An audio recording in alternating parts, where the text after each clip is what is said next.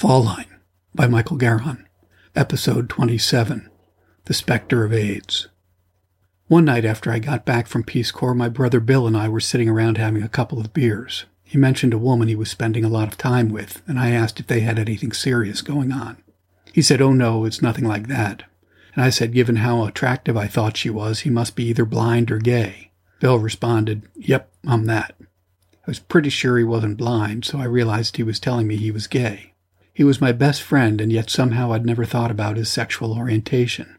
He said he'd kept it to himself because it upset a lot of people. I assured him his secret was safe with me.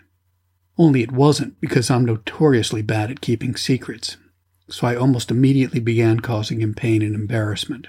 He was good about dealing with all the problems my big mouth created. Suffice it to say, he didn't remain in the closet long once he'd shared in confidence with me. I apologized for that. Then within a decade, he let me know that he'd tested positive for HIV. In those early days, AIDS was a death sentence. For newly infected and on treatment today, it's more of a chronic condition. But 37 million people have died from it, and 1 million more are still dying every year. Every minute of every day, 2 people die from AIDS. Back when Bill got infected, people knew the primary pathway was same-sex sex. Discrimination and stigma became the norm. They still are, but to a somewhat lesser extent. Without hope of survival, many of those who suspected they might be infected decided not to find out. Brother Bill was one of those. By the time he got tested, Bill had full-blown AIDS. His doctor told him he only had 2 years to live. The closest my Asperger's syndrome has ever allowed me to get to empathy was on his 40th birthday in New York. I met him at a high-end cocktail lounge he frequented. I had on one of my 3-year-old daughter's fake diamond stud earrings as a joke.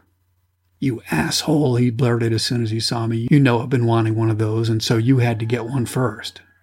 I let him stew in it for a while, then I pulled the paste-on earring off. A few martinis later, I watched as a tattoo parlor artist put a hole through Bill's lower ear. The guy said Bill had bought both earrings, and he'd be happy to pierce my ear for free. At that moment, it seemed like a pretty good idea. I hardly noticed Bill's blood on the needle, but there was hell to pay when Nancy found out. We checked the internet and found out that she was right about a shared needle as a viable pathway. She cut me off from unprotected sex until I tested clean for HIV.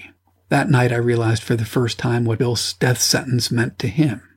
I felt tears run down my cheeks, but then it probably wasn't empathy. It was probably more likely I was crying for myself. It's now been 30 years since the doctor told Bill he had 2 more years to live. His partner Bob died of AIDS 20 years ago. But Bill is in the tiny group they call those longest surviving with AIDS. He remains hale and hearty to this day. But back to where I began. I arrived in Tanzania determined not to make the same bad entry errors I'd made in Madagascar. I still demurred when offered trailing spouse work at the embassy, but I explained I had other gainful employment in mind. In truth, I didn't, but I knew better than to say I wanted to sit at home and write. Now, with my writing not going well, I determined to turn my white lie into truth. After M&G, I featured myself as something of an entrepreneur. I also thought I might like to teach. So I went up to the University of Dar es Salaam and found the Center for Entrepreneurial Development. It was in the business school. I left the director a copy of my resume, along with a note saying that I'd love to chat. The office scheduled me an appointment with the director for Tuesday, November 2nd, 2004. People who knew him warned me that the director was a radical socialist. He'd studied at the knee of the great teacher, Tanzania's first president, Julius Nyerere. They went on to say that he had no love for Americans. When we met, I began to say I had first-hand experience in building a successful business. I said I thought I could help students with their assignments to develop business plans. I also said I had experience with angel investor clubs. I wanted to engage local high-net-worth individuals in a fast-pitch forum. The idea was that we'd have monthly breakfasts and entrepreneurs would pitch their plans. The angels would decide if any were worth investment. I told him I'd participated in such a forum in the U.S. He greeted my offer with open skepticism. Partway into the discussion, I said I felt compelled to take a brief detour. I said I was very disappointed with the morning's news.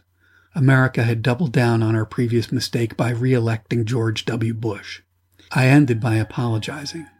I said, "A wise man once said the U.S. elections are far too important to the world to be left to the Americans alone." He looked shocked. Then he demanded, "Do you have any idea who said that?" To which I replied, "Of course, the great Mwalimu, which is Tanzanian for teacher, Julius Nyerere." The director reached his hand across the table and said, "You're hired."